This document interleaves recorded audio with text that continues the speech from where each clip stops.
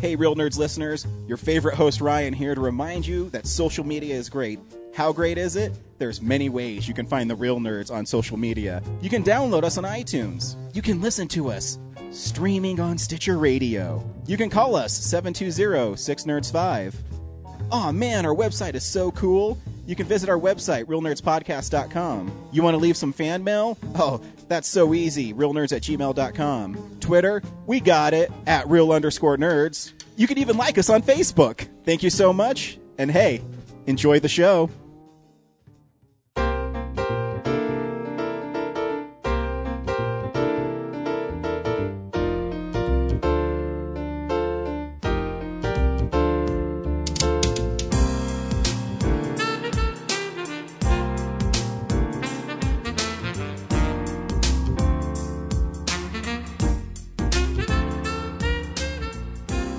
Welcome to Real Nerds at Denver Comic Con 2015. We hope you enjoy the following interview.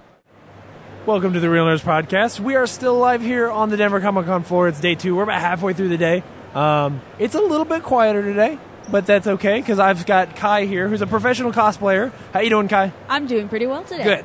Good. How's the show been? The show has been amazing. Awesome. Colorado's Comic Con is phenomenal. I heard that we beat out for second place this year for the largest in the United States. Oh, you're here in second place? I'm hearing second because that would San be Diego huge. Comic Con's the biggest. Well, yeah. It's really. I know for sure we beat out Emerald City and Dragon, so we're definitely third. It would be whether or not we beat New York. That's going to be really interesting. If we're bigger than New York, that's pretty crazy. Yeah, and I've met a lot of people and gotten a lot of pictures taken. And awesome.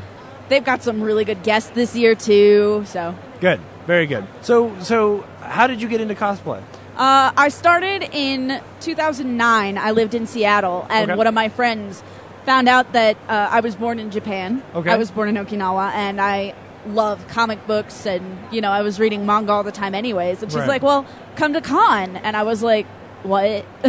I didn't even know they existed until then. Right. I made my first cosplay and wore it, and I got my picture taken so often, and I'd already known how to sew because my grandmother taught me. Yeah. So and it was just an addiction that didn't let up. Didn't let up, and now I have been invited to several conventions around the United States to serve as a judge for their cosplay contests, and I do a lot of charity work in cosplay. I do a lot of volunteering at the Children's Hospital, play in bingo and visiting them in their rooms, and that's really cool.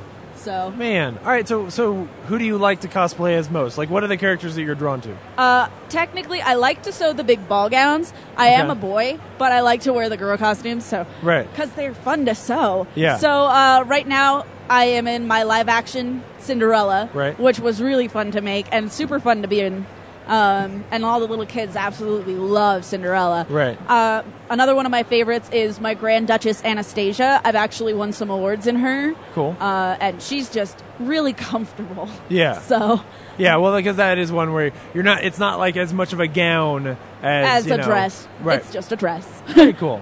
Very cool. Usually when I'm in a gown, I need 2 to 3 handlers just to get around on a consistent basis because my skirt's too big and I can't bend over, and it takes 3 people to get me in and 2 people to get me out, and that's not including me. So what are what's the toughest costume that you've had? Like, what's the one where you really want to do that costume and had to work the hardest in order to get it to work? I have done, Twilight Princess, Legend of Zelda. Yeah. I did the Zora armor with real leather and real scale mail, and my goodness. that was terrible to wear. It was heavy. I wore the iron boots, so I couldn't even, walk very easily. But it was so much fun, and people took so many pictures because I made my friend Zant. So we were Zora, Link, and Zant, and it was just awesome. Very cool. So, all right. So who is the what's the one that you haven't done yet that you are most in love with the idea of getting to do? Ooh, well, I actually have kind of a list. I'm really excited to finish up my next gown is Anna's coronation gown from Frozen. Okay. And then I'm doing a fawn for the Renaissance festivals. Oh, cool. And I'm doing a male fawn because women always do fawns. So I'm making pants out of fur. It's going to be terrible. I'm really excited. Yeah. Very cool. Are you interested in doing a lot of that stuff where you either change the gender or just move change that character to some degree to be something that people don't expect? Yeah, sometimes I really do enjoy that. I mean, for fawns, it's a lot easier to just wear a dress and be done with it, you know? And I wanted to take up the challenge of actually making a goat tail and some legs. Right. And, there would be nothing hiding my hooves. There would be no way to make it less obvious. So that would be really fun and really challenging. I do gender swaps on some characters sometimes. Yeah. I do a male Cruella de Vil. Ooh. I call it Cruel de Vil. And that one's fun. Very neat. So, yeah. Cool. So what does the process look like? Like, how long does it take for you from inception of an idea to actually, like, I have this costume, I know it works. Like, what does that process look like? This one that I'm wearing right now, my live-action Cinderella, took almost 100 yards of fabric. My goodness. It's a 45-yard petticoat, which only took me a little while to make. Petticoats are easy. Yeah. And a hoop skirt underneath that. And then there are 5 organza skirts that total 35 yards. Wow. And then the bodice is another yard. So... Sheesh. From the inception of this one, it was when there was a Tumblr post. They made 9 gowns, and it took 270 yards to make them, and 9 different gowns for different things in that movie. And then somebody posted underneath it, "Just watch, some cosplayer's going to do it for $300." I did it for $2. I did it for $200. So I'm really proud of that. Yeah. And it took me 2 weeks of sewing, about 11 hours a day. Wow. Yeah. Man.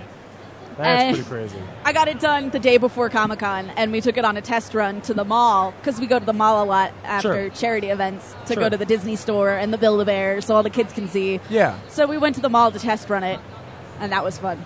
Cool. So what would you say, what is your advice to somebody who really wants to get into cosplay, or somebody who is, they've done some costumes, but they're not doing huge gowns and they haven't fully committed, but they're like, I want to do this, but I know it's going to be really hard.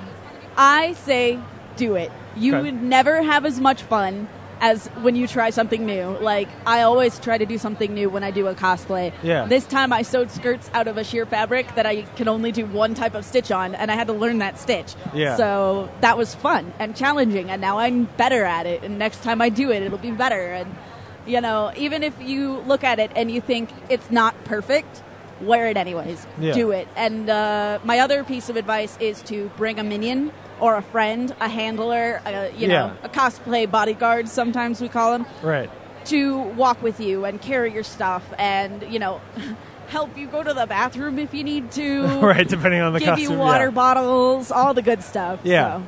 Very cool. All right. So how can people find you? How can they be supportive? Where do they go? My page on Facebook is Kai in Cosplay, Kaai in Cosplay. Cool. And that's my Facebook page, that's my Tumblr, that's my Instagram. So if you want to find me, just search for Kai. Cool. All right. Well, thank you so much for coming on the show. Thank you. Have a good rest of the con, all right? Thanks, I will. Kai. Thank you for listening to this exclusive Real Nerds interview at Denver Comic-Con 2015, and we'll see you next year. Visit our website, realnerdspodcast.com. You can tweet us at real_nerds. You can email us even, realnerds@gmail.com. Like us on Facebook. Hey, stream us on Stitcher. You want to call us? 720-6nerds5. And download us on iTunes. Just search Real Nerds. Thank you, Joe Kempter, for the wonderful voiceover. And also Spark Mandrill for the wonderful late-night jazz smooth sounds of movies. You can find him on SoundCloud. This has been a Nebulous Visions production.